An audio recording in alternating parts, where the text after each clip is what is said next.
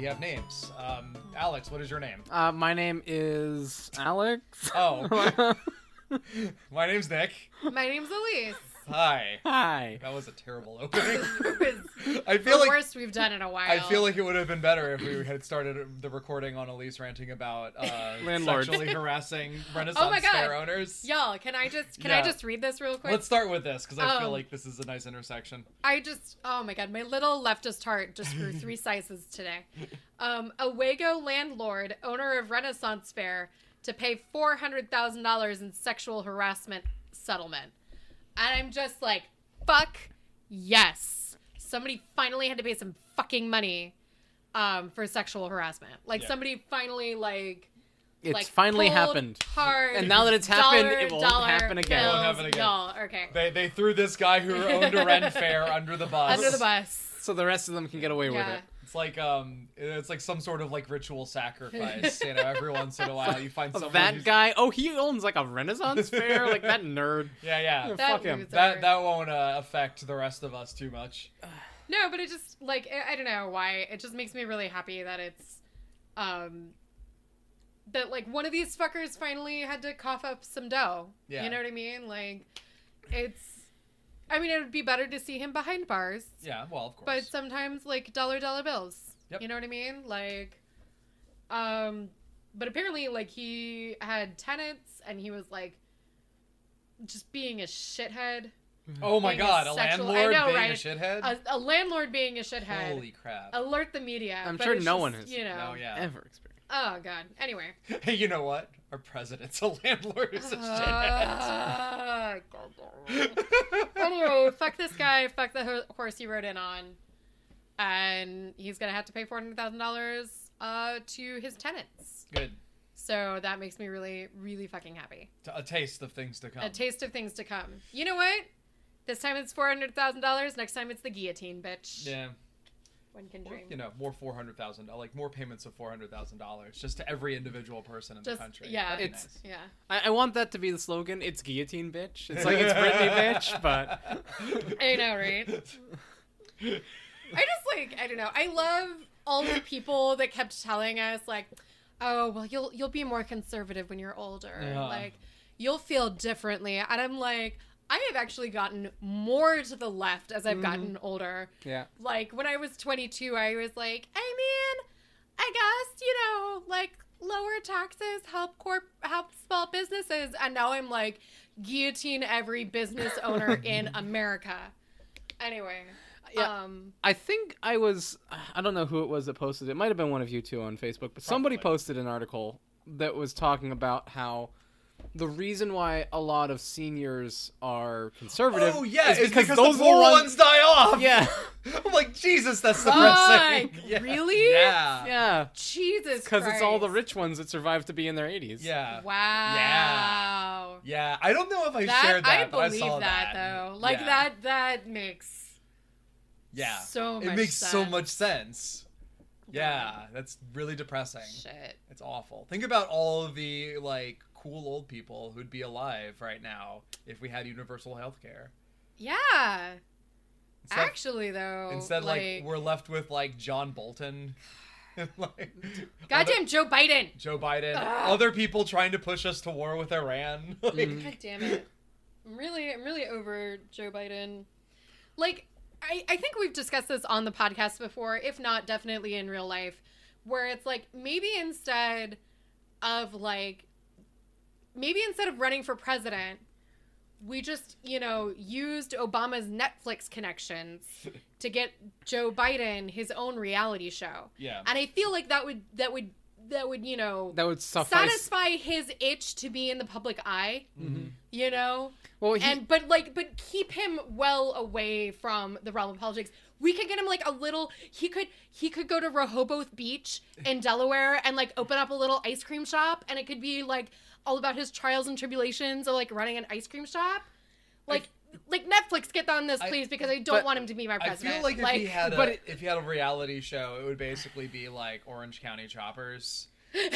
But it would just be like him. Rehoboth Beach. Yeah. Orange or Rehoboth Beach. choppers. Yeah. Yeah. But like he wants to be the Republican that all the Republicans said they were when Trump got elected. I Yeah. know. It's Yeah. it don't trust the process. Like, I don't know. Like, we Don't- can't. I mean, And also, oh my god, he's not a Democrat. No. yeah, Like, he's not a fucking, like, he was really useful. he eulogized Strom Thurmond. Everyone remember God that. damn it. Like, he is really fucking useful for one thing in his life, which was, like, convincing a bunch of old white people to vote for Obama. That's true. And, like, you've done that. We're good. Like, you Please. have actually satisfied your duty to the public. You have fulfilled, you have, just, it's okay. Like, What- if we're gonna vote for, like, an old white vice president, like, could we just vote in Al Gore? You guys realize that if he had run in 2016, we would probably have President Bernie Sanders right now, though? Why do you say that? Because they would've split Because the he would have Hillary split the vote. Republic. He would have split the vote with Hillary about like we need to go for the one who's more Yeah. electable. And then it's Bernie, And bitch. it's Bernie, bitch. It's Bernie, bitch. Yeah, that would be Ugh. good. That would have been nice. Oh. Anyway, let's talk about less depressing things. Can I say something controversial? Go for it. Like the show is for nothing know, if right? not for that. Okay, like, I know she was hashtag problematic, but I really like Liz Warren. I feel like I had to, like, ASMR that. Like, I really like Liz Warren. Yeah, I mean she's fine. Like, she has she's plans. not. She's definitely not the worst of the people running for president right now. But, like, she has fucking plans. You know what I mean? It's not just, like, here's a vague promise. It's like, this is what I want to do. This is how I want to pay for it. It did kind of bother me because I think, like, I read an article, like, an interview with her with the Washington Post. Mm. That was kind of like, she was like, I think it's like a lot of what I'm fighting for is a fantasy, but if we can get close to that, then we'll be happy. Yeah. And I'm like, But that kind of mindset will set you up to compromise in a way that puts you Yeah. short of even that. which Yeah. which is the thing that kind of bothers me, because I think some of her things are good, but they don't take it, they could be taken further. Yeah. You know what I mean? Like, instead of 100,000, like, why are we limiting public forgiveness of student loans to 50,000? Like, why not 100,000? Like, why not, Just um, why not burn Navient to the ground Wait, and right, put like- the heads of their board of investors on pikes? yeah, exactly. I mean, like I that's would the be position willing to to take. compromise From if that that was position. the Yeah, yeah. position she was taking. And then like you start And then from we there. stare. Yeah.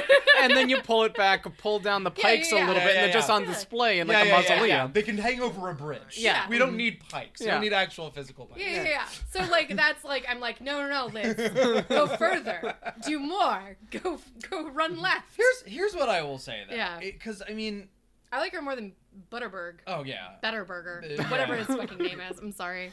Boss burgers. Alfred E. Newman.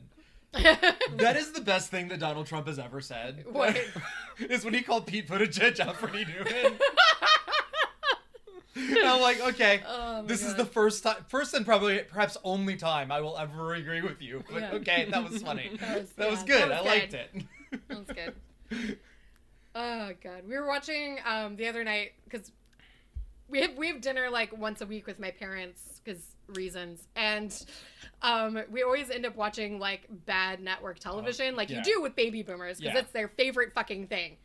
And so we were watching like this celebrity game show. Oh God, yeah. And it was like all these tweets, and she was like, "All right, kids, like which one's a real tweet from Trump?" And the joke was like, all of them were real tweets. yeah. And it was funny because like my parents were like, "Oh, I think it's the one about Kristen Stewart. Oh, I think it's this one." And I was like, "No, Mom, it's all of them." And he tweeted all of those.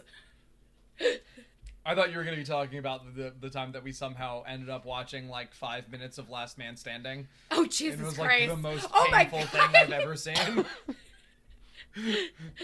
No, and then like my parents are trying to get us to like root for like the small business owner, and we were like, no, he hangs too. It's just like, Did you say that to your No, we didn't say that because there was somewhere a line that was like, it's possible to make money without being evil, and I said, no, it's not. no, it's not. I was like, no, he's exploiting his workers, Mom. And my mother was just like, wait, stop, what? Anyway, so I think this is like, God, I don't know why my parents keep inviting us back to dinner because it's like literally once a week. We go there, we eat their food, and then we troll them. And I'm like, dear God, like, thank you for still loving me, Mom and Dad. Thank you for helping us pay for our wedding. I don't know, but like, once a week we go there, we troll the baby boomers. We eat their food. Maybe this is why everybody hates millennials. Maybe we are the worst. No. God. We're good. No, I think we're actually the worst, and we definitely had it in for Applebee's. Applebee's had it coming, okay? Yeah, Applebee's did have it coming. What was it? There was someone that I was listening to. I think I was listening to an episode of Knowledge Fight recently, because I'm still making my way through the back catalog, and they were talking about. I can't remember who they were talking about, but Alex Jones was, of course, pulling someone out of context. Can't remember who it was, but I remember it was Al Gore, and Al Gore, because it was basically Alex Jones was spinning it as Al Gore's trying to turn these kids against their parents. It's just like in Nazi Germany, and. And basically what the quote, it was very benign because like what the quote, it was Al Gore talking to a group of school kids, and he was like, when I was growing up, the big thing that people were focusing on was civil rights, and when we were kids and we started asking our parents why people couldn't have all the same rights and they couldn't answer those questions, that's when those laws started to change. Like, Al Gore's point basically being that when you're not indoctrinated into a specific way of thinking, like, it's easier for you to point out the problems with it. Which is essentially what he was saying was, you've come up in a different time, so maybe you can fix some of the problems that, like, our generation, like, is ingrained in. Yeah. Like, the things like you didn't grow up with Cold War propaganda shoved down your throat. Exactly. Yeah. Which is why we're all super into socialism. Right. It's because we're like, no, and I think there's been a lot of news articles about this too. Like when our generation thinks about, and Generation Z, the generation below us, thinks about socialism, we think about Finland. Yeah. We think about Norway. We don't think about like the USSR. I mean, I think about the USSR. Yeah. Comrade, don't I? No. But no one's saying U.S. No one's saying open borders. I'm saying open borders. I'm saying no borders. But yeah, I don't know what else. I don't know. It's funny because like one of my coworkers apparently has her degree in Soviet studies. Okay. So she has like a dual degree in Russian and Soviet studies. And I was like, okay, live your life. And so she had actually spent like a semester in the Soviet Union. Mm-hmm. And it was really interesting. It was funny because like the way she was talking about it, it was like, it's a lot of like standing in lines. And like, if you ever see like a long line, it's because it's for something really good, like butter. And I was like, I could live that life. Yeah, I could like, do that. Yeah. Like, I could afford. That actually doesn't sound that bad. No. Like, I don't know. Like the way she was talking about it, I was like, I could live in the Soviet Union. It's because it's because there's enough butter and not too much butter. Yeah. That like Do I goes not to have waste to butter. pay, like, if I break an arm and a leg, do I not have to pay an arm and a leg? Yeah. I think I could live there. Could we do like seize Amazon and nationalize it and just like instead of having to wait in line, like the drone just comes by and gives you your ration? Your butter? Oh my god! Yes. Butter drone. I feel like Luxury gangsters communism. What do you do? What is your purpose? You bring the butter. the butter. Yeah. Yeah. We have robots for bringing us butter now. I am so depressed. No, but it'd be good though. Oh my god. No, I think like as long as you don't give it a button to question it, I think Mm-hmm. as long as it's like, oh no, I fulfill my purpose. I feel very good about delivering butter. When nations are done and we don't have no more purpose for war anymore, we can reuse all of those like predator drones. Who's that fucker in charge of Amazon? Jeff Bezos? When Bezos' head is on a spike. Yeah. Anyway. No, we'll get all of the predator drones from the Department of Defense when war is no longer a thing, and like we'll repurpose all those Hellfire missiles to like distribute like food and sundries. No, that sounds great. I'm really for this. So launch these. The payload for this missile is like teddy bears. Gonna launch this Well, I'm into pretty a civilian sure- area. I'm pretty sure that's what some conservatives think. That's what we do already. I think you're probably right. It would be really easy to switch. Oh, over this then. military is here on humanitarian purposes. Oh yes, the humanitarian mission to Yemen. Oh It's god. my Oh word. Jesus.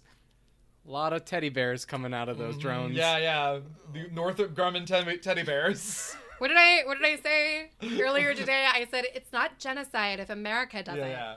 It's freedom side. Yeah. Ah. I love the tweet that I saw recently where it was like, if you can't call it the whole stupid debate about whether or not ICE detention centers or concentration camps, they are. But the joke was, it's not it's only they're only concentration camps if it comes from the concentration camp region of Germany. Otherwise it's sparkling white Sparkling detention center. it was sparkling human rights violation. Yeah. Anyway, Ugh. let's talk about some pop culture stuff, shall we? Let's get off of this depressing know. world-ending war with Iran that's about to come up that they're probably going to reinstate the draft for. Let's get off of all that and talk about I fun guess things. you're too old to be drafted. No, High five. it's Oh. the last time they had it, it was up till 40. Are you too fat? Probably not. Damn it. I might be close. Maybe I just eat a lot. Just give myself heart like disease. you're gonna gain back all the weight that you lost from running. There you go. Or I'll just go to prison like Muhammad Ali, you know? If you go to prison, I'll bring you a cake with a file in it. There you go. I love you. I like if they tried to draft millennials, like Oh I'm just Jesus! There are not enough prisons that are already filled with. Anyway, like I think if they are willing to give millennials guns and train them how to use them, I don't know. I'm not an accelerationist except when I am. Except when it suits my purposes. honestly, like, if I'm gonna go, well, I mean, I wouldn't be drafted because lady parts, but cisgendered white woman anyway, in the house. But where was I going with this? I don't Jesus Christ! Something about lady parts. So, well, like, I wouldn't be drafted, but if I was, I mean, if you're gonna go down anyway, you might as well just go down for a low-level marijuana violation, right? Like, smoke a blunt at the station. Fuck it. Like, if I'm gonna go down anyway, if we're dodging the draft, If it's that or killing Iranian civilians. Yeah. oh fuck yeah, right? We'll, I mean, at we'll all least be, in prison you get free healthcare. So we'll all be hanging out on the Group W bench woo. with the mother stabbers and the father rapers. Nice. Yeah. Yeah. No. Nice reference. It's Yeah. good. It's not Thanksgiving. You can't No, take it's that not. reference. But I feel like it was still appropriate. That song does not exist the rest of the year. Only on Thanksgiving. It just tunnels out of its hole. I've got it on vinyl over there. It exists in other parts of the Jesus, you year. are such a It millennial. tunnels out of its hole and rears its head, and then people I have watch the movie. Yeah. And then it like disappears for the rest of the year. I have it's like the the book groundhog for Man. it somewhere. There's a book for There's it? a book for it. I watched the movie. That was a thing. That was a thing. Oy. Yeah. Anyway. John Waters apparently got out of the draft for being John Waters. That works. They asked him, like, what was it? He was asked, what role would you like to play? And he just went, oh, honey, I play all of them. And then they were like, you're good. You can go. It's just like, God bless John Waters. American hero John Waters. Anyway. God, Anyway. we keep, like, this is the third time Yeah. that we're like, Let's move we're away. going to stop Move talking away. about world events. Let's talk about less important things. More fun things. Like Chinese murder mysteries. Like Chinese murder mysteries. Luxury, gay space, Like communism. we already talked about that.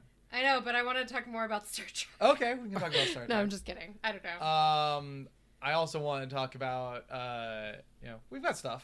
we can talk should we- about Good Omens. We could talk about Good Omens. Like, yeah, we've got stuff. Why We got don't stuff you this week, two guys. talk about your the movie that you watched while I was not here? I feel I don't know. What can we say about this movie? It's an experience. Okay, So first of all, tell everybody what the fucking movie is. okay, Let's start there. Let's start there. A beginning is a very delicate time. So we watched Detective D. Detective D. The Mystery of the Phantom Flame. Was that the I subtitle? think so. Something like that. Something about the Phantom Flame. Mhm. So, Alex, since you were the one that wanted to watch this movie, I think we brought this up on the podcast. Yeah, I think we have. So for those that don't remember, don't know, Judge Di Renji is a historic figure from Tang Dynasty, China, who was a magistrate, prefect, and then eventually an advisor to the Empress Wu Zetian. Anyway, historic context aside, this historic context for this film does not matter. Historic context aside, he later became a kind of a cult character for a bunch of fiction that was written in Manchu, China, as a great detective that solved crimes, and in his role as a prefect or as a magistrate of a town, basically. And these stories, some of them were more fanciful than others, one of which involved a supposed liaison with the Empress. But one of the stories that was more kind of murder mystery focused was translated into English by a Dutchman who was there in World War II. And he then wrote his own continuations of it, and it became the Judge Dee series. And it's a series that I am currently reading as we speak. However, this is barely that. This is Detective Dee, a film, a Chinese film by who's the director? Someone you've seen before. Tsui Hark. Tsui Hark, who directed Vampire Hunters, Journey to the West, and like a lot of other movies exactly like this. Which is not a bad thing. They're all entertaining, but so yeah, for those who are completely unfamiliar with either the movie or the books, I think I have, from my understanding of the books and having seen the movie, this is the way that I would describe it. Take the relationship between the original Conan Doyle Sherlock stories and the Robert Downey Jr. Sherlock Holmes movies, and then ramp that up to about 13. Like if that's a 10, if that's like in terms of like ramping up the action and ridiculousness, like boost it up a few more points, and like you kind of have an idea of what this movie is. Yeah, there's a character that refuses to take stairs. Preferring to like just leaps around. Dong Lei is extra as fuck. Dong Lai, who I guess is supposed to be an albino. I think so. Yeah. They don't really talk about it, but he's always like, he's got on this like pale makeup and is like always hiding his face from the sun. And his hair is white. Yeah. I mean, the actor might be albino. I'm not sure. No, he's clearly wearing makeup. And he doesn't have the right color eyes to be actually albino. But it's wacky. Yes. So there were like 5 separate times watching this movie that Nick just like cried out, "What? What?" And to this movie's credit, all of those things, like by the end of the movie, I understood what those things were. Yeah. But they seem to have just come out of nowhere. Yeah. So do you want to do a play-by-play of this movie, or do you want to leave it more ambiguous? Let's do a brief play-by-play, because I feel like we have a lot of other things to talk about this week. Okay. Do you want to take it? So it opens up with the Empress Wu about to ascend the throne. And to commemorate the occasion, she's having this giant statue of the Buddha built, right? And so they're examining the Buddha, making sure it's going to be ready for her coronation.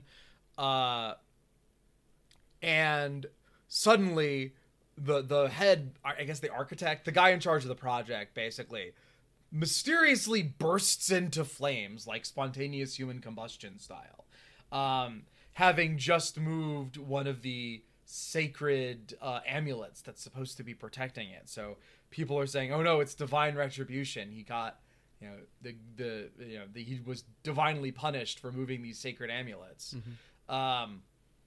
And then someone else who had done the same thing, who was there kind of inspecting, or no, who had been there to investigate the death. And in the investigation also moved the amulet. In the investigation also moved the amulet. Later also dies in the exact same way. So there's a mystery afoot. At this point, a talking deer, which was the first moment where I went, what? Did you get that, Elise? A talking deer. Like a deer shows up and starts speaking in riddles, and the Empress is like, yes, this means that I need to release D from prison. Because apparently D starts off this movie as a political prisoner. Alex, is that any basis in history? Not really, no. He did have his, like, rivals and, like, his... Like, because he was a big proponent of expansion to, like, the west. So, like, into the Tarim Basin. But, like, that was well after Wu had ascended the throne. So, like, no. He I don't believe he was a political prisoner that opposed her reign. But that's how he starts off in this movie. Yeah. Also pretending to be blind for some reason? What? Yeah. I think that he, like, argues that if people think he's blind, they're not going to think he's a threat, and so they won't, like, try to poison him. I guess. Yeah, so. Yeah. That's hella #ableist. Yeah. Anyway, so he's released from prison after having killed a whole bunch of ninja assassins who attack them. I guess they're not ninjas, but they act like ninjas. Who try to attack him while he's in prison. Then he's released from prison. Then there's a sex fight scene. Yeah, so Sex fight! so the Empress has a trusted advisor / bodyguard, woman who she sends to basically watch over him to make sure that he's, like, not doing something weird. Yeah, there's a weird, like, this is the second time you went, what? No, I think I just started laughing because, like, he says something about, like, oh, so you're going to do whatever I need, right? And she's like, the Empress has ordered me to. And so she thinks at that moment that he's going to demand sex. And he's like, all right, well, I've been in prison for years, so I need a good shave. Help me with my shave, woman. And, like, is just kind of sassing her, like, because he knows that she's, spying on him, basically. And then there's, like, this whole, like, back and forth where she's got, like, the razor to his neck, and he's like, no, my beard's up here. You need to shave up here. And then she just takes her top off for some reason. And then there are arrows. Yeah, and then, like, 10 billion crossbow bolts fly through the walls. Yeah. And hits a bird in the wings. Yeah. Which turns out to be important. It does turn out to be important. Let's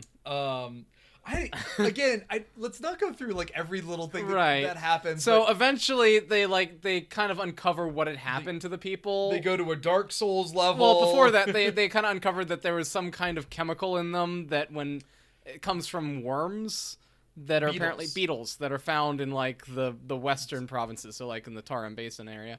And there's a doctor in this Dark Souls level, Dr. Donkey Wang, who I know Wang is a Chinese name. Yeah. And I'm sorry, it's juvenile to laugh at something like that. I feel like... But... yeah, I feel like it was probably done on purpose. Yeah. So you want to talk about the Undercity? Yeah. What the fuck was that about? Because there's like, oh yeah, they built this city on top of this other city. And that first city is still there? Underground. Because the old city, the city on top of that city burnt down. Yeah. And so, like, it's like Mos Eisley. Yeah, so we go here. And up to this point, the movie has been fairly grounded in reality, right? So, like, talking deer aside, okay? Yeah, you need to put your phone down. Yeah, talking deer aside, this movie has been fairly grounded in reality because the talking deer is actually explained. But the stuff that we see in this underground city, never explained. So, like, I was really hoping this is the part of the podcast where I just got to, like, zone out in No, Facebook you for, like, need 20 minutes. You need to hear these things. While you two, like, talked about the fucking movie. But now I'm being told that I have to engage with the content. Yes. And I'm feeling less enthusiastic about this. No, you need to hear this shit. Jesus Okay, Christ. so we go to this underground city, which, again, this movie has been relatively grounded in reality. You know, the fight scene choreography is a little like completely off the wall. But that's like, But that's you know. typical for a Sui Hark film. But then like we go to this underground city and like there are people with 6 arms. There's cannibalism. There's like all these crazy wild things that are like you see that are again like never brought up. It looks like, so the way that I thought of it, it's like those scenes in the dungeon of like the Three Musketeers, where there's like, Which version? like the Disney version, Oh, okay. where there's like just water everywhere and everyone gets places by boats, and it's like super dark and Yeah. cavernous. Yeah, it is. It looks a lot like the place underneath the opera in the Phantom of the Opera. Yeah, I like that too. And so they find Donkey Wang and he talks to them for a bit. Then there's another fight scene. Wait, Donkey Wang? Donkey Wang. Dr. yes. Donkey Wang. This is why you need to pay attention because there's like 50 characters in this movie and I they're need to all be of more a sudden- drunk for this. I cannot do this. Go get yourself another I- drink. So they go meet Donkey Wang. Donkey Wang talks to them for a while. Then there's another fight scene with a guy who looks like the Imperial chaplain, but isn't. And they- like and- has like his arms fly off Yeah. and like at people, Yeah. and then there's like a weird robot thing. And then it turns out that like again, this is one of those things where it's like what? Because like suddenly his arms turn into a robot, and the robot starts fighting people, and I'm like, what the fuck is happening right now? Then you find out that the robot that was his arm that was flying off and attacking people wasn't actually his arm, nor was it a robot. It was in fact a puppet Controlled by assassins. with marionette strings.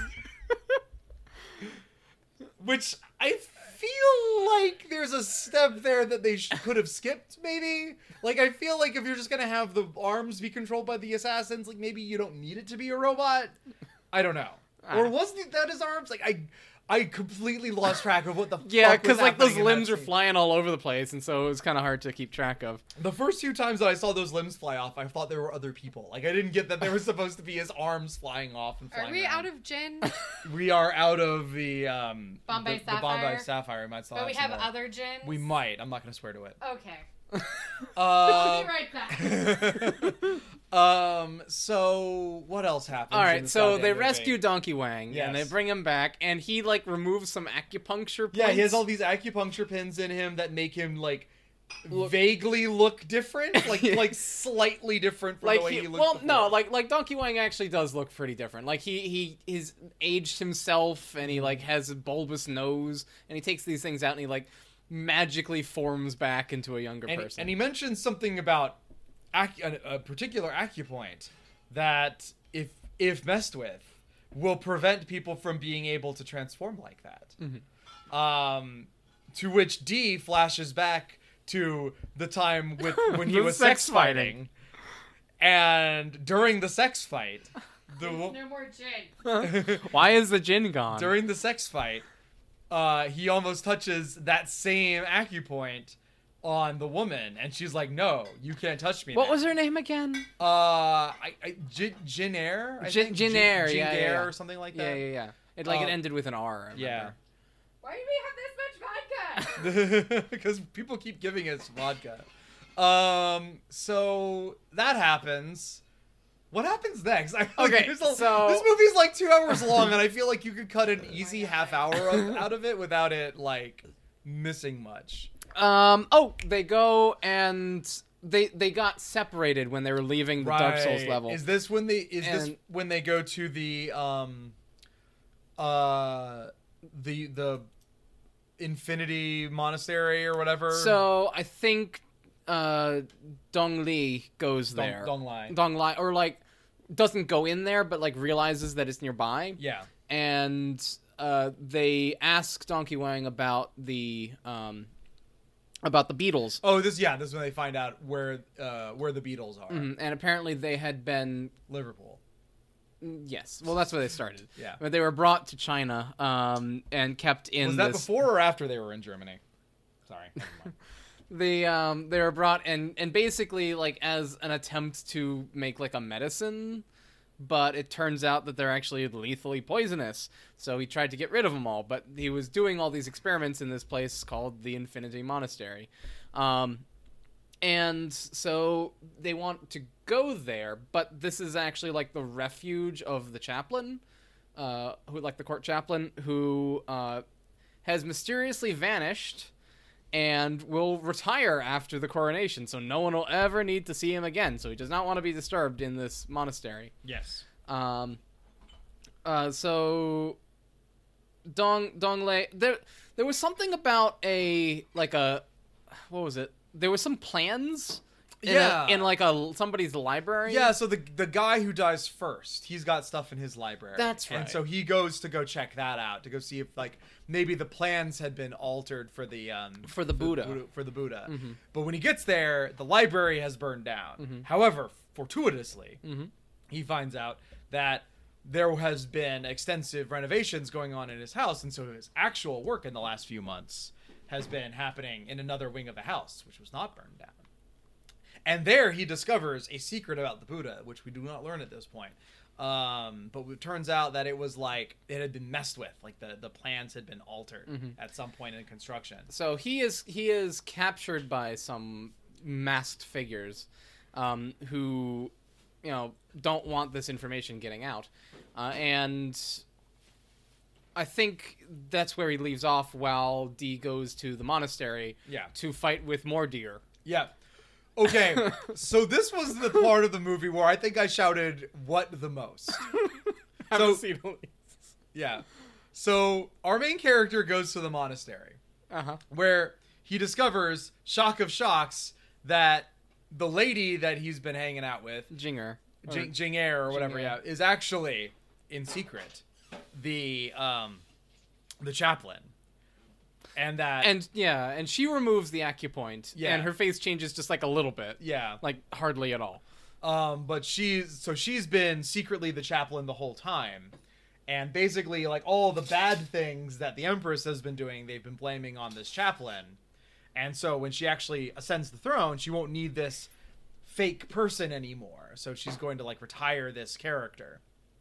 But now that Judge Dee knows this, he cannot escape. Mm-hmm. So she summons all of the deer, which, by the way, she's also been using her ventriloquism on these deer to make it seem like the deer are talking, when actually they're not. Even though we see the goddamn mouth move on the deer! it's like weird CGI. I thought, when we started watching the movie and we saw the deer talk, my first thought was, well, it's got to be someone doing ventriloquism, and, like, that's someone who's, like, really behind all this. Mm-hmm.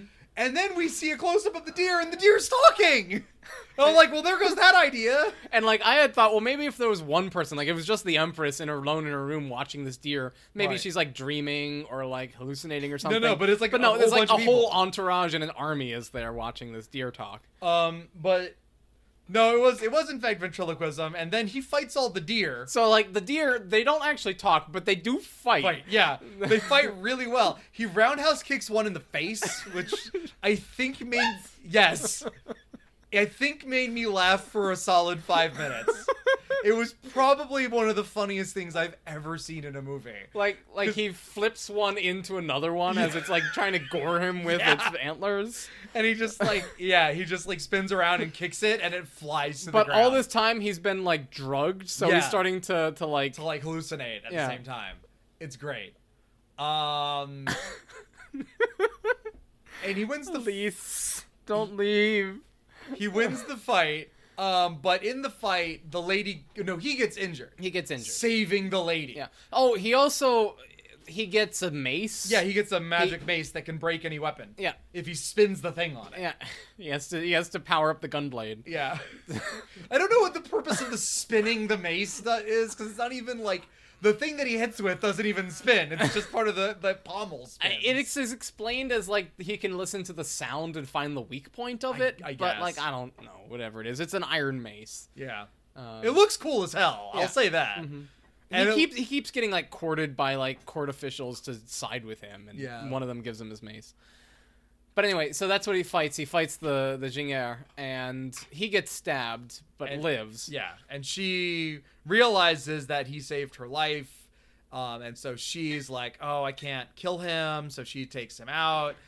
But then sudden tripwire and a fucking spear goes through her side. It's like a fucking ballista bolt comes out of nowhere and like goes right through her. And then she hits another one and a second one gets her. So she has 2 holes through her abdomen and she's able to somehow transport herself back to the palace. Yeah. And die in the arms of the Empress. Yeah. And like several hours have passed because it's like night when she gets impaled. Mm-hmm. And he like wakes up and sees her. Mm-hmm. Like, so he's recovered from his injuries. Mm-hmm.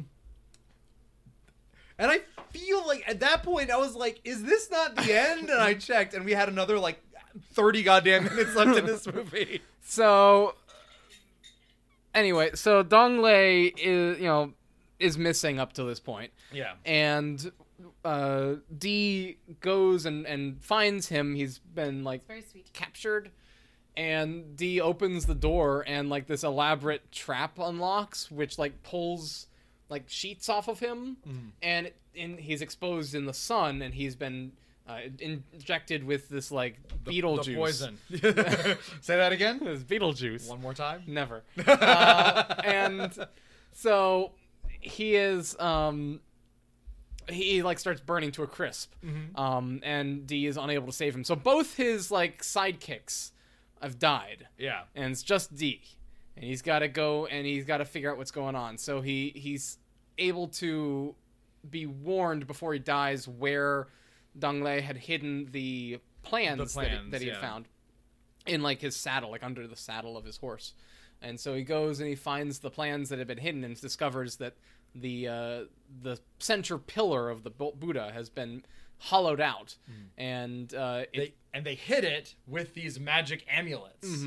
So that, the people who moved the amulets knew that this thing had been altered, which is why they were the ones to be killed. So, this time, I think we skipped over a character, because we skipped over the villain who was introduced early on. Oh, yeah. Because he's introduced in, like, the first part of it, and it seems to be important, and then we don't see him again until the third act. Which... When we see him again at the end of the movie, I think I looked at you, Alex, and said, man, if it turns out he's behind it all, that's going to be really dumb. Yeah. And then it turns out he's behind it all. So he was apparently a friend of Dee. He had, like, supported him during his previous, like, treason. And he was able to get out of prison and like, convince people. Like, he lost his hand as, like, punishment.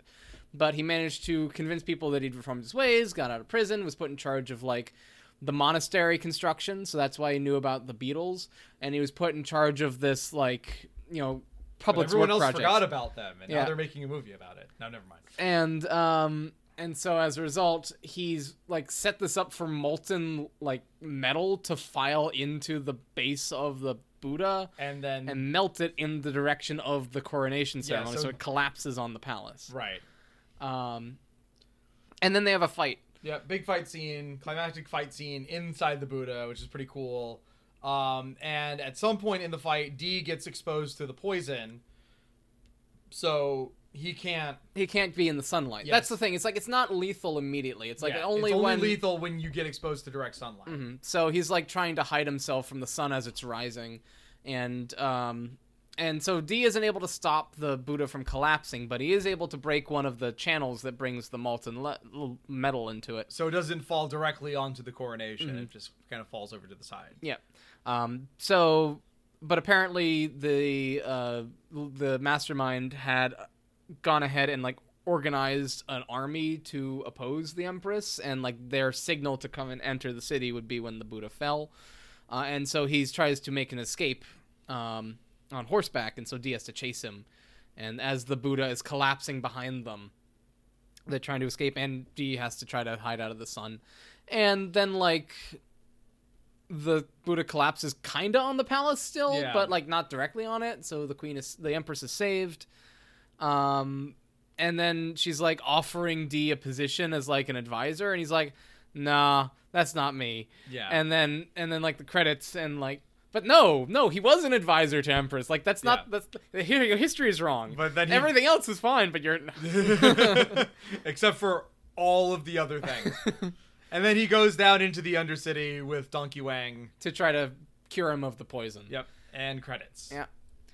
And apparently they made two other of these movies. Was it 2? I think it might have just been 1. I thought it was 2. I thought like one had come out like this year. Yeah, one came out last year. And there was another one that had come out in like 2017. Like this one was from like 2015? 2010, I think. 2010. So I think there were 2 sequels. Okay. That were Maybe. made. I only remember seeing one other one, but maybe there were 2. Mm-hmm. Anyway, yeah, that was that. What did we watch that 2 days ago? No, yeah, 2 days ago. It was wild. Yeah, because we're recording this on Thursday. Yeah, we usually record on Wednesday, but Elise was not feeling well yesterday, so. I was very sick. Yep. But yeah, so that was a thing. Like here's the thing. I was talking to my new roommate downstairs and trying to describe, like, we watched a Chinese film. It wasn't a bad film, but it wasn't a good film. That's Sui-Hark. Like, basically, that's all of his movies. It's like, it wasn't good, but I liked it. But I should see if we can find vampires. So we watched this on Tubi, which is another streaming service. It does like free stuff, and it's like it's all shit except for the things that are amazing. Which is like, it's got amazing things on there that aren't available anywhere else. And like I was looking through, like, holy shit, this is on here. But then it's like, yeah, I don't know. It was good. Like, I'm glad that it was on there. I should see if Vampire Hunters is on there, because Vampire Hunters has the Chinese hopping zombies. Oh. So people kung fu fight the Chinese hopping zombies, and it's great. Nice. Anyway, so that was what Alex and I did. At least you and I watched a movie as well. What? You and I watched a movie. What? Oh, right. I finally got you to watch. We watched The Spodermans. Spider-Man: Homecoming. Which is a movie that came out 3 years ago. 2 years ago? It came out many years ago. 2 years ago. Something like that. Probably. I don't know. The sequel's coming out in July. Yeah. Yeah. Sorry, I've been experimenting with bourbon and elderflower. I I can't tell if I like it or not. think it's pretty good. It's good. I don't know. Anyway. You can't taste the alcohol in it, which is dangerous. I know, right? Because I was like, I should have just Fighting made deer. a fucking... I know, right? Should have just made a fucking screwdriver. I'm sorry. Wow, I am useless. Okay, so... Spodermans. Spider-Man! Things that I really like about Spider-Man Homecoming. They don't go into the origin story of Spider-Man. It's like, Good. there's like a 3-minute conversation, if that, between him and his friend. And it's like, oh, so is a radioactive spider? And he's like, yeah. It's like, is the spider still alive? And I love how, like, a teenage boy's first thought is like, I too want to be bitten by this radioactive spider. And he was like, no, the spider's dead. And it's like, okay. And I was like, that's it. And I'm like, thank fucking God. Because honestly, when did this movie come out? 2017? It's 2017, y'all. Like, we all know the origin story of Spider-Man, okay? But what happens Like- when you are given great power release? Oh, We fuck need off. to know. You just fuck off with you and your Sam Raimi editions. This is probably like my favorite version of Spider-Man outside of this second to Into the Spider-Verse. Yeah. And I'm gonna tell you why, in my very drunk way. Which is like, he's actually a fucking teenager.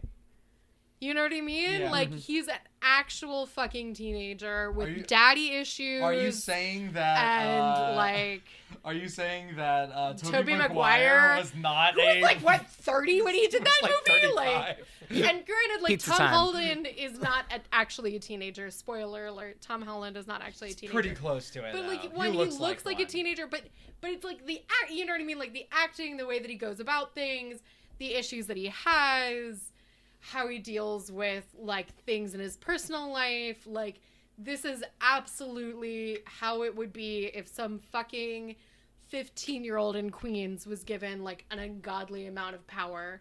You And mean like he a wouldn't short be very responsible with No, it? fuck no. Fuck that shit. But You know what I mean? Like, he'd be trying to like get daddy to notice him. Which daddy is Iron Man, by the way. So we're clear. Yeah, that was his son, I guess. I don't know. Like, it's good. I like it. I like that they used the Ramones cover of the Spider-Man theme song. Mm. I like that Donald Glover makes an appearance, even though he was not Spider-Man. Yeah, Which is still sad. he should have been Still Spider-Man. sad. I know. I would have paid lots of money to see Donald Glover as as Spider-Man. Was Willem Dafoe in this Spider-Man? No, No. sadly. Oh. But Michael Keaton was. Michael Keaton. And like I love this is like a thing in movies that I've noticed recently, and I don't know if it's like gotcha racist or like whatever it is, but like Detective Pikachu also did this where they're using like interracial families for like a gotcha moment. Yeah. Like, bet you didn't think the dad was white. Oh, just got proven racist by the racist prover. Like, that's kind of how it feels, because it's like, okay, spoiler alert. Sorry, for a movie that came out 2 years ago. Michael Keaton is both the bad guy and the father of Spider-Man's love interest in this movie. And it's great because he, like, the music, you know, and Nick called it as we were watching, but like the music cuts out and he opens the door and it's like, hi, I'm Michael Keaton and I'm the bad guy of this movie. And of course he's white and like his daughter is black, or I guess like she's mixed, and like 'cause his wife is black. And it was just like one of those things where I'm like, were you supposed to be like, oh, you thought, oh, you're racist? Like, I don't know, because like Detective Pikachu does the exact same thing with Ryan Gosling. Like, there's no way it could be him. The twist like, is we're supposed to forget that mixed race couples exist. Yeah. Like this is not, you know, this is anyway. I don't fucking know. It's you know, it's super diverse. I don't know, I'm a fucking white lady. What do I know about diversity? But, like, I like it. I don't know. Iron Man and the Spider-Man have touching father-son moments. You're just Do like, they? God, both of you need therapy. Do they? Just straight the fuck up. I don't know, like, I guess, like, I think you're supposed to think, like, the part after Iron Man comes in and, like, cleans up Spider-Man's mess with the fairy. And, like, I think that's supposed to be, like, a moment... Because he's like, I bet you're not even with me. And it's like, no, I'm here because I care about you. And I don't know. He's kind of a shit parent. Can we talk about that? Like, Iron Man is kind of sucks as a character. Like, sucks as a character, sucks as a parent, sucks as a husband, I'm sure, Pepper. Yeah. Like, I don't know. This is I mean, how good could a capitalist get? Exactly. This is why I don't care about Iron Man. Like, okay. Can I get into the things that I didn't like about this movie? Yeah, fucking go for it. I don't care. So, do you care? I mean, like, a little bit, because it is my second favorite version of Spider-Man. So, here's the thing. It was my favorite until Into the Spider-Verse came out, and then I fucking love Into the Spider-Verse. And I think that's part of the reason why I didn't like this movie as much. That's is totally because fucking fair. I saw this after Into the Spider-Verse, and Into the Spider-Verse is a way better Spider-Man movie. That's fair. That's totally fair. Tom Holland is great as Spider-Man. I will not deny that. Like, Tom Holland, like, especially in, you know, like, I think he's better in Infinity War. Like, I think he probably was actually my favorite part of Infinity War. Yeah, like, in the MCU, he's a really great Spider-Man for the Marvel Cinematic Universe. But not necessarily, like, outside of that. Right. You know what I mean? And does that make sense? And I feel like my big problem with this Alex movie... is like, I don't fucking know. I haven't seen any of this shit. I don't know what you nerds are talking about. Can we go back to talking about Soviet Russia? Anyway. I feel like my big problem with this movie is that it doesn't stand on its own as a movie. And that's a good point. I feel like that's the weakest You part. have to have seen Captain America Civil War. Things that I do like, though, so in the beginning of the movie, Michael Keaton's character is like, you know, he's this guy from New York, and he's got like a team of dudes, and they do stuff like, you know, clean up. They go and they clean up after the Avengers. I fucking love that the Avengers both gave him his job and then caused him to become a supervillain. Yeah. Because basically what happens, and this is the shitty, like, capitalism is the real villain of the MCU. And here's fucking why, bitches. Is because, like, so Michael Keaton's there with, like, him, and he's got his, like, group of dudes, and he's, like, trying to get work for them. And so this idea is that they're going to go in and they're going to clean up the Avengers so that way they can rebuild the parts of New York City that they totally trashed. Yeah. And so it starts right after the events of the first Avengers movie. Mm-hmm. And then as they're starting to clean up, basically these bitches in suits roll in and they're like, oh no, this is all Tony Stark. So fucking Tony Stark worst character in the MCU. Yeah. Because not only does he fucking cause all of this mess, he then profits off of it because he got the government to give his company exclusive rights to cleaning up and rebuilding from whatever the Avengers are fucking up. So this is where I feel like I should care more about Vulture as a character. Yeah. But I feel like they kind of dropped the ball. Yeah, because they should have done more with that, because Yeah. that's like a really fucked up thing. Right. But we can't make Iron Man the bad guy, guys. Even though this, again, is coming out of Captain America Civil War, in which he emphatically is the bad guy of that movie. Yeah.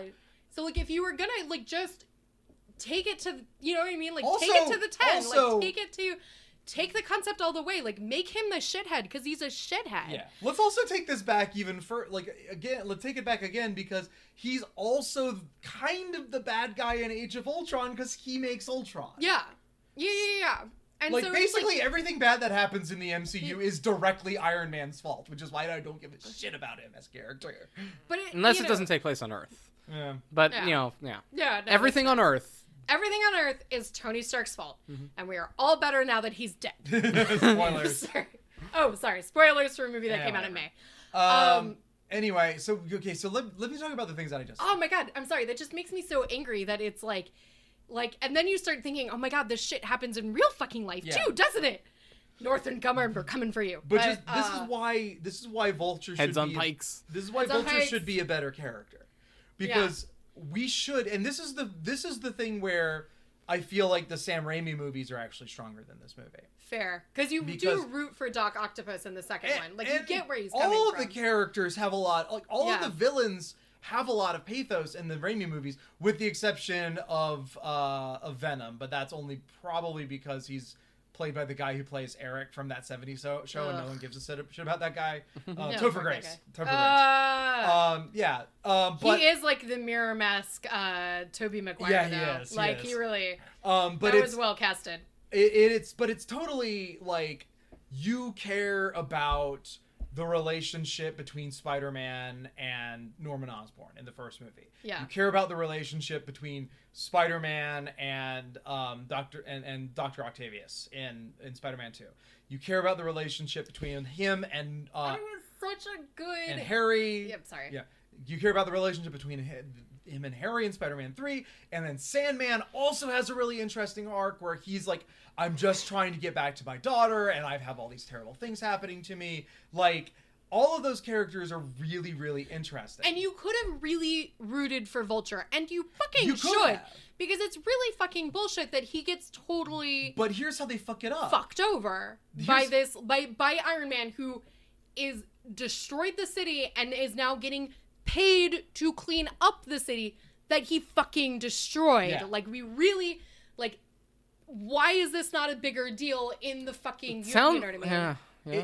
And they blow it over. Yeah. And they never return to that fact that it's like, Iron Man's actually fucking them all over. But here's how they fuck it up, is because instead of it being like, because they see the stuff, because it's all this alien tech left over from when the aliens invaded at the end of Ultron, the end of the first Avengers movie, and one of his guys is like, man, you can make a lot of really cool stuff with it. And it's like, oh, so he's going to try to make stuff with it and then get in trouble. And it's like, no, he immediately goes to becoming a weapons dealer. Yeah. Like, selling weapons to criminals who are using it to, like, do stick-up jobs on the streets. Like, that's how Donald Glover's character comes into it. He's like, I'm just looking for a weapon where I can hold someone up because I'm trying to make money. Yeah. And it's like, I don't need all this, like, anti-gravity, like, antimatter laser guns bullshit. And Like, that's not a And weapon- that's his reason, actually, for helping for Spider-Man. helping Spider-Man, He doesn't because he's want like, that shit on the street. shit, Like- my nephew lives in this neighborhood. Like, I don't.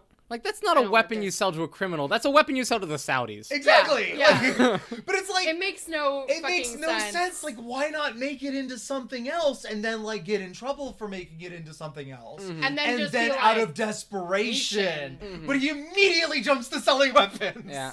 And it's And like, no, I'm sorry, that's not a sympathetic character. And the only relationship that he has is he goes to pick up his daughter for homecoming, hence the name of the movie, and he answers the door and he recognizes him, and they recognize each other because they've seen each other already.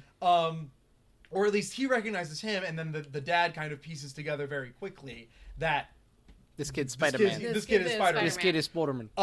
And so, like, It's that's just it's such a waste yeah, of a really good potential for a character, right. a really interesting arc, but I think it's because, like, we can't make Iron Man the bad guy. And Yeah. I feel like there was some screenwriter that was, like, literally having the argument that we're having now Yeah.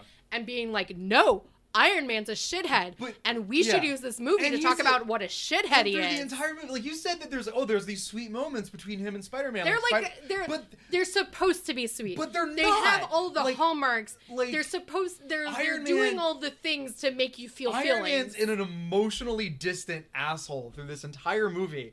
If he took the time to listen to what Spider-Man has to tell him about, hey, there's this guy who's stealing this stuff and selling it on the streets, like, the movie would have been over. Yeah. And, like, No, for sure. Again, Oh, the other Iron Man's the bad guy because he's unwilling to, like, take the time to listen thing, to but this kid. he tells him after the fact that he listened to him, Yeah. But- which is another thing that really pisses me off. Is like, why are you such a shithead that you can't just be like, hey, Peter, that was a good, because he talks about it after the ferry. He's like, well, why do you think we had agents on there in the first place? It's because I listened to you. And it's like, yeah, but you never at any fucking point told Spider-Man that you listened to him. Never at any point did you tell this teenager, like, good job, Peter. That's a good point.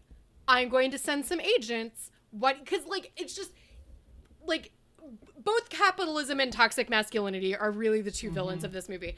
Because at any fucking point, had anybody fucking communicated what they had heard, how they had listened to one another, or, like, because it's not that they're not listening, it's that they're not communicating that they have listened to them.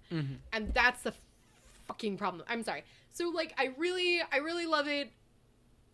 I fucking hate Iron Man in this movie, but the relationship that Peter has with it's a very funny movie, I have to say. It is. The relationship that he has with his peers is very realistic. The relationship that he has with his teachers is very realistic. The school setting, how he kind of goes about his life in New York, I think is pretty realistic. So, like, I like that they don't spend a lot of time in the origin story. I like that the way they recap the events of Captain America Civil War. So there are a lot of things that I do like about it, but I think if you just fucking bellied up and admitted that Iron Man's a shithead and made Vulture a stronger villain, because all the pieces are there, you just didn't put it in the right puzzle. I think it Like, would be if, good. like, even if you want to redeem Iron Man, like, if you set him up as a shithead and acknowledge it, then that gives him the opportunity to grow as a character. Right. But if you don't, then... Because he does eventually get his redemption in Infinity Wars when he sacrifices himself. But, like, in the immortal Endgame. words... Oh, Endgame. I'm sorry. In Endgame, he sacrifices himself. But in the immortal words of Abed Nadir from Community, at first it must be earned. Yeah. Like, that's how he, And there are a lot of missed opportunities when you start looking at the MCU as a whole. There's a lot of missed opportunities to make Tony more of a shithead. Yeah. Or to make it more clear that he's a shithead. Yeah. Because I feel like, because he is through a lot of it, but, yeah. But, like, at the end of the day, you're still supposed to buy his toys Yeah. and, like, eat his Happy Meal and suck his dick. Like, Can we make, like, one of those Soviet propaganda pit cartoons of, like, the capitalist with, like, the monocle and the top hat and have it, like, on Iron Man's head? yeah. It's just like...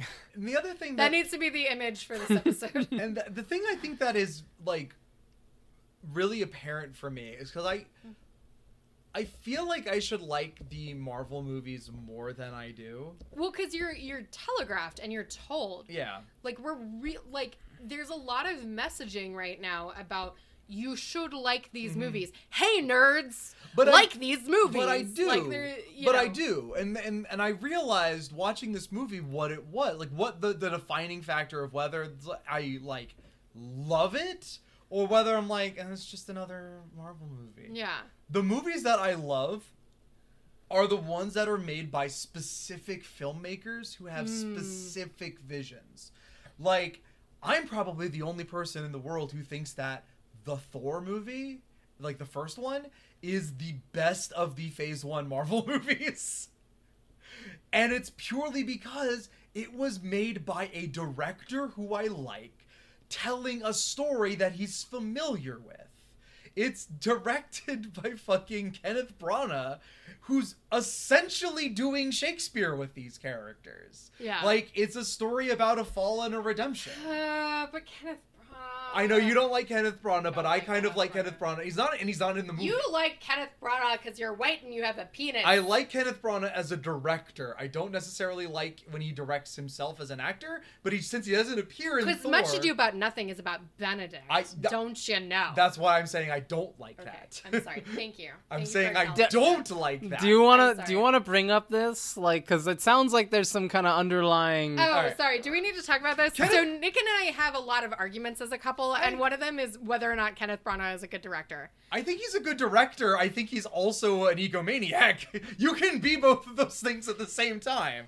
I'm not disagreeing with you. I think he's... So Kenneth Branagh directed a version of Much Ado About Nothing, which was really well casted. Yeah. From the early 2000s. So you have fucking Emma goddamn Thompson. Mm-hmm. What a shit. Who he was married to at the time. Who he was married to at the time, played Beatrice.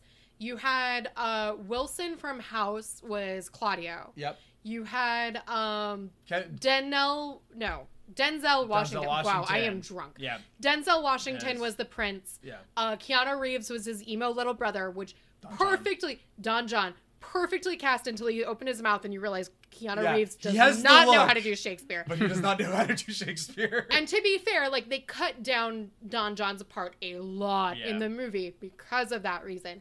And then Kenneth fucking and Branagh. Michael Keaton. And Michael Keaton as Dogberry. Which is also perfectly cast. He's perfectly hilarious. cast. So there are a lot of really wonderful things about that movie. It is really, really well cast. But Kenneth fucking Branagh plays Benedict. Yep. And he makes the entire fucking movie about him. Benedict, which it's just... And cuts out all of Beatrice's lines where she Beatrice's makes fun of him the most. And it's like it's very obvious what he's doing. Yeah. And he's trying to make Benedict seem like a hero. And he's not. He's also kind of a shithead. But okay, my point is, he directs a good movie. Like his Hamlet. His Hamlet's really good. His Henry V is really good. Which he is not in. He is. He is? Yes. Is he fucking Hamlet? Yes! Have you never seen his version of Hamlet? He's also Henry V, which He's you also... can watch on Tubi. Yeah, but I also own it on DVD. Okay, Kenneth Branagh. But he like ruined one of my favorite fucking plays by Shakespeare. I agree, because that's a terrible version of that play. But I think his... Go watch the David Tennant, Catherine Tate version. That one's great. I think it's like on YouTube or something. No, you have to buy it digitally.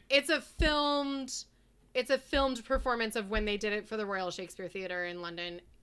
It is to die for. But I think, just watch that version. I think his first Thor movie, the which he directs, is great because he's not the main character and he's not in it at all. Yeah. So he's just able to direct it. And again, it is a Shakespearean drama in some senses because it has a lot of like Shakespearean style themes, right? Like no, when you're dealing with a family, families, you're dealing with sibling rivalry and like redemption and falls and no. I can see that. And he suits the material well, and he clearly has a vision that he wants to do, which is why he does probably the best thing in the entire MCU when it comes to casting, by casting Idris Elba as Heimdall. Like, he's the one you can thank for Idris Elba being in the MCU. That's fair. Okay? That is fair. That's one of them. The other movies that from the MCU that I really love are the Guardians of the Galaxy movies. Or Thor Ragnarok, but is also... Again, Thor Ragnarok is also one that's directed by a filmmaker who has a vision for the story he wants to tell. And that's also why, like, Black Panther is really good. Black Panther's the same way. Guardians of the Galaxy, we have James Gunn. And so it's like, those are the movies that I go in. I'm like, yeah, these are good. And then it's like, there are other ones where it's like, you know, these are like, they're fine. There's nothing wrong with them, but they're like done by workman directors. Like the guy who directed Spider-Man, I think that was maybe his second. I looked him up on IMDb because I was curious about this. This is kind of what made me think about it. The guy's name is John Watts.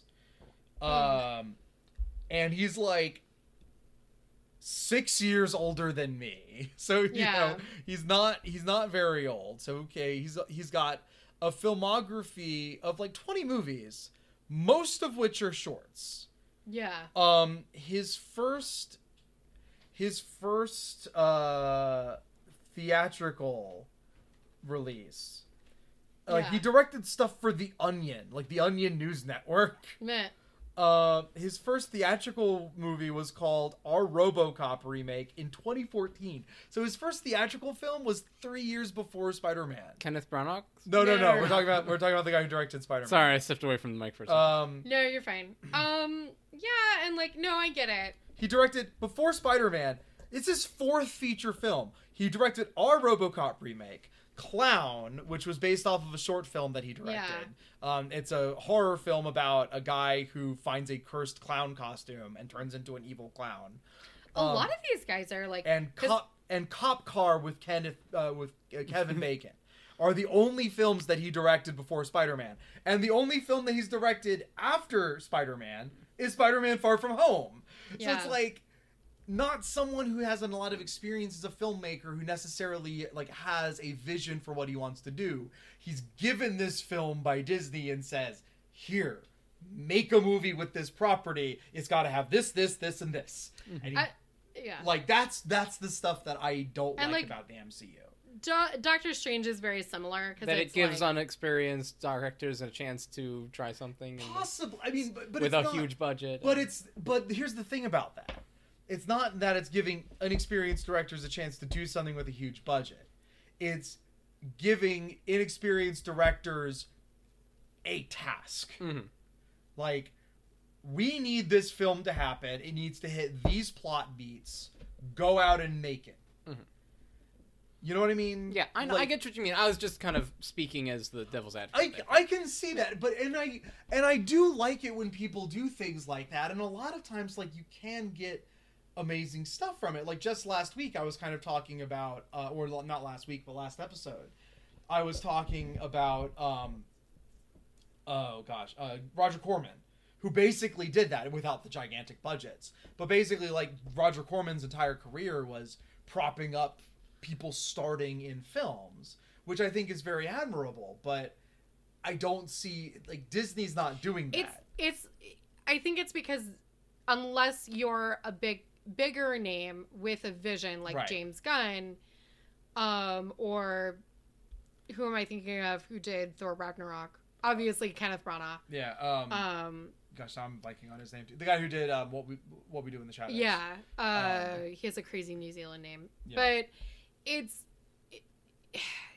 this idea of getting out of the director's way. And Disney's just not gonna do that for anyone. Waititi. Waititi.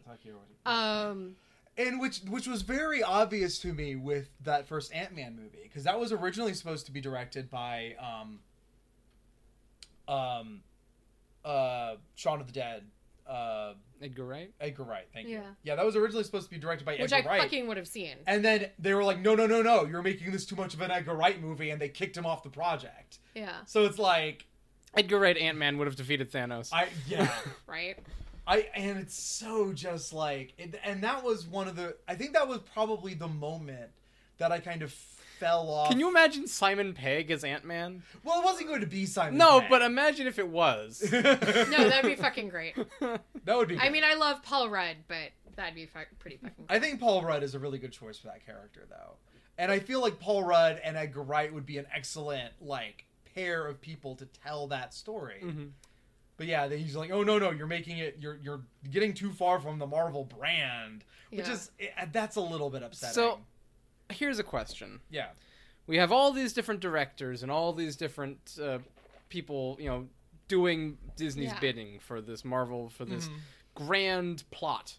The mouse knows best. Who came up with the overarching MCU? Well, the original, like the original runner, that the guy that they had running all of it was, God, I'm terrible with names today. What is that guy's name? Buffy. Oh, God damn it, Joss Whedon. Joss Whedon, thank you. No. His name is not Joss Whedon. It is, oh, God damn it, Joss Whedon. Yeah, like, so he was the guy that was kind of overseeing all of Phase 1. Yeah. And then, the mouse got involved with,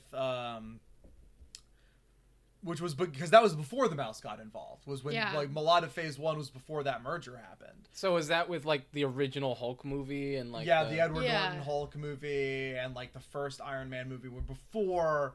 No, I thought the Ed Norton Hulk movie was like not actually related to the MCU as we know it. It is. Oh, really? Yeah. Shit. That was the second movie in the MCU. So why is Ed Norton no longer playing Hulk? Because he's fucking Edward Norton and he's an ecomaniac. Oh. That makes me so sad. Yeah. I like him. Yeah. He was... Oh. Yeah, no, so they didn't... Makes me sad that he's a shithead. Yeah, they recast him. Because basically he got too big for... big for Disney. Yeah. Well, it wasn't even... Again, it wasn't Disney at that point. Well, by the time the Hulk returned, it was Disney.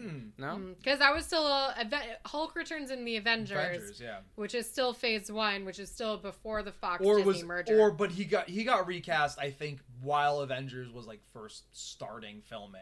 Yeah. So I think maybe by the time Avengers came out, I can't remember. But in any event, because he's not the Hulk in the Avengers. No, they recast him for the Avengers, and it's been, and I think that was a good move actually, because I feel like they got a better actor. Ed Norton's not a... Like, he needs to be left in, like, indie movies. And I really like seeing him on film, but he's not a blockbuster guy. But then, with Phase 2, I think that's when the merger happens. I'd have to double check, but I'm pretty sure that's when the merger happens. And so for Age of Ultron... Because that's why Spider-Man can exist in the MCU, is because of the merger, and then... Well, but also because Sony keeps fucking up Spider-Man. Yeah. Because during Phase 1, that's when the Amazing Spider-Man comes out. And that's like 3 movies that nobody ever talks about again. 2 movies? Oh, didn't even make it to 3? They were gonna make that whole, series. They were gonna make an entire Spider-Man universe, because they were gonna do, like, Sinister Six movies and things like that. And then that never happened. But so who's at the wheel now? What is that guy? Paul. Jesus, what is that guy's name? Vandermeer. But yeah, no, there is a guy who's in charge of it, but he's just like. He's just this guy. He's just this guy. Zaphod's just this guy. He's just this guy, who is in charge of the MCU?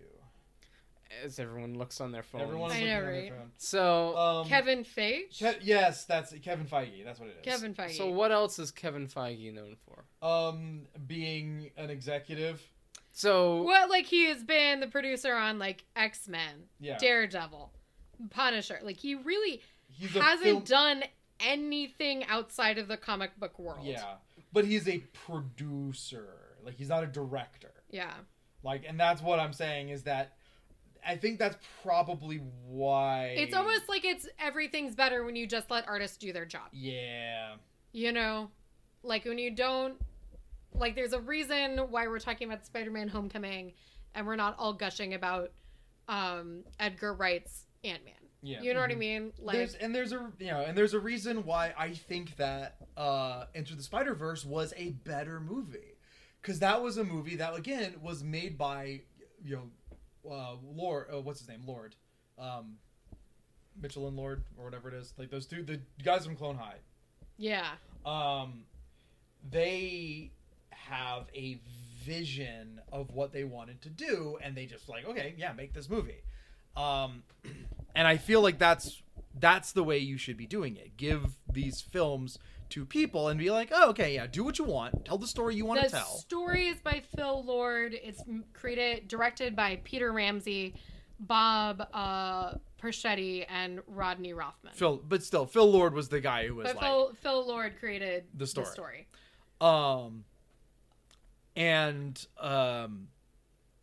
And at this Unless point, that artist is Joss Whedon, in which case you kill it dead. yeah.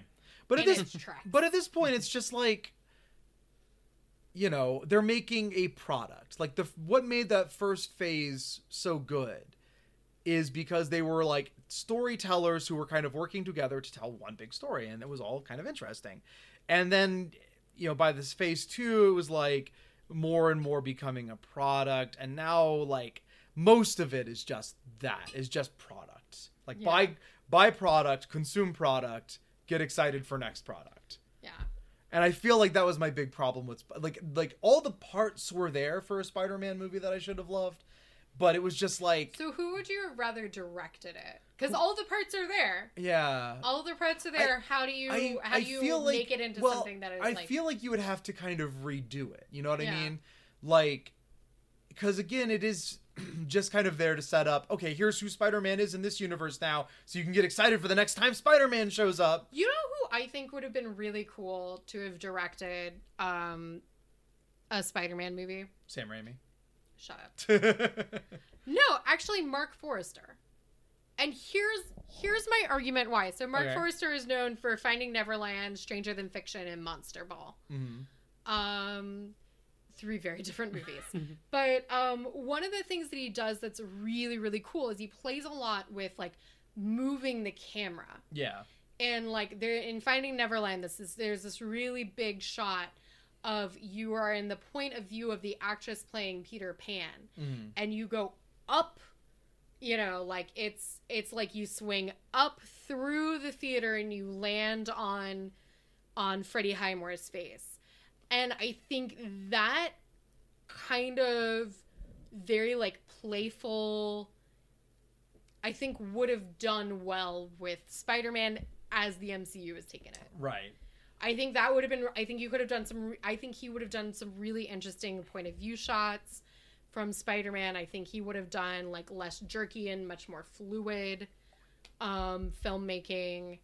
I think he works really well with children and getting good performances out of younger actors. So like I could see that. Mark Forrester for directing the 3rd Spider-Man movie, which we all know is fucking coming. I know. Again, my big problem, it wasn't necessarily the direction itself. It was the fact that it was clearly just done to hit these points, hit these marks, hit these marks, make these jokes. Yeah, and I feel like just anyone who has an idea for like what Spider-Man should be doing in this universe that like wants to actually tell a story, I feel like should be given it. Because again, James Gunn clearly has a story to tell, and like that's why I'm really glad he's back for the next one. But yeah, that's my big gripe with it. I think we need to wrap it up. I do, move on. and I haven't had a chance to talk about Nier yet, but I also haven't beaten it. So Nier's really, really good. It makes me feel all the bad feelings. Hey, you know what else will make us feel all the bad feelings is Evangelion, which is coming to Netflix tomorrow, which will be today by the time this podcast is out. No, it will be tomorrow. No. But I'm saying Evangelion's coming out tomorrow. So by the time the podcast comes out... No, it's coming out tonight. I'm...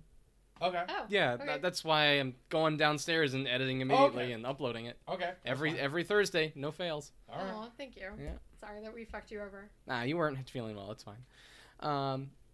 But yeah, so let's go ahead and wrap this up. Although we should probably ask, is there going to be an episode in 2 weeks? Because the two of you... No, we are going to be out of the country in 2 weeks. Woo!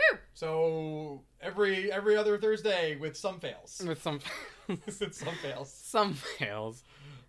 Well, we can't release content if we don't have content. That's but, true. In any case, a short hiatus from the podcast, but we will be returning after that, like in 4 weeks. Yeah, probably. Yeah. Maybe we're probably about 4 weeks. We'll be back on the 23rd, so sometime after that. All right, Yeah. so But we will not have consumed anything because we will be consuming culture. Culture of Europe. We'll talk to you about Iceland. Mm-hmm.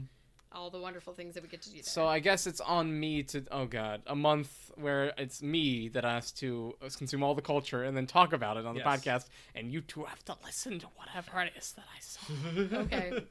Don't go mad with the power. I'll probably be done Alex by Nier is already gone. by the next time we've Oh, recorded, yeah. so I can talk about Nier. That'll be fine. All right. Well, until that time, thank you all for listening. I'm Alex. I'm Nick. I'm Elise. And this is Some Nerds Have a Podcast. Good night.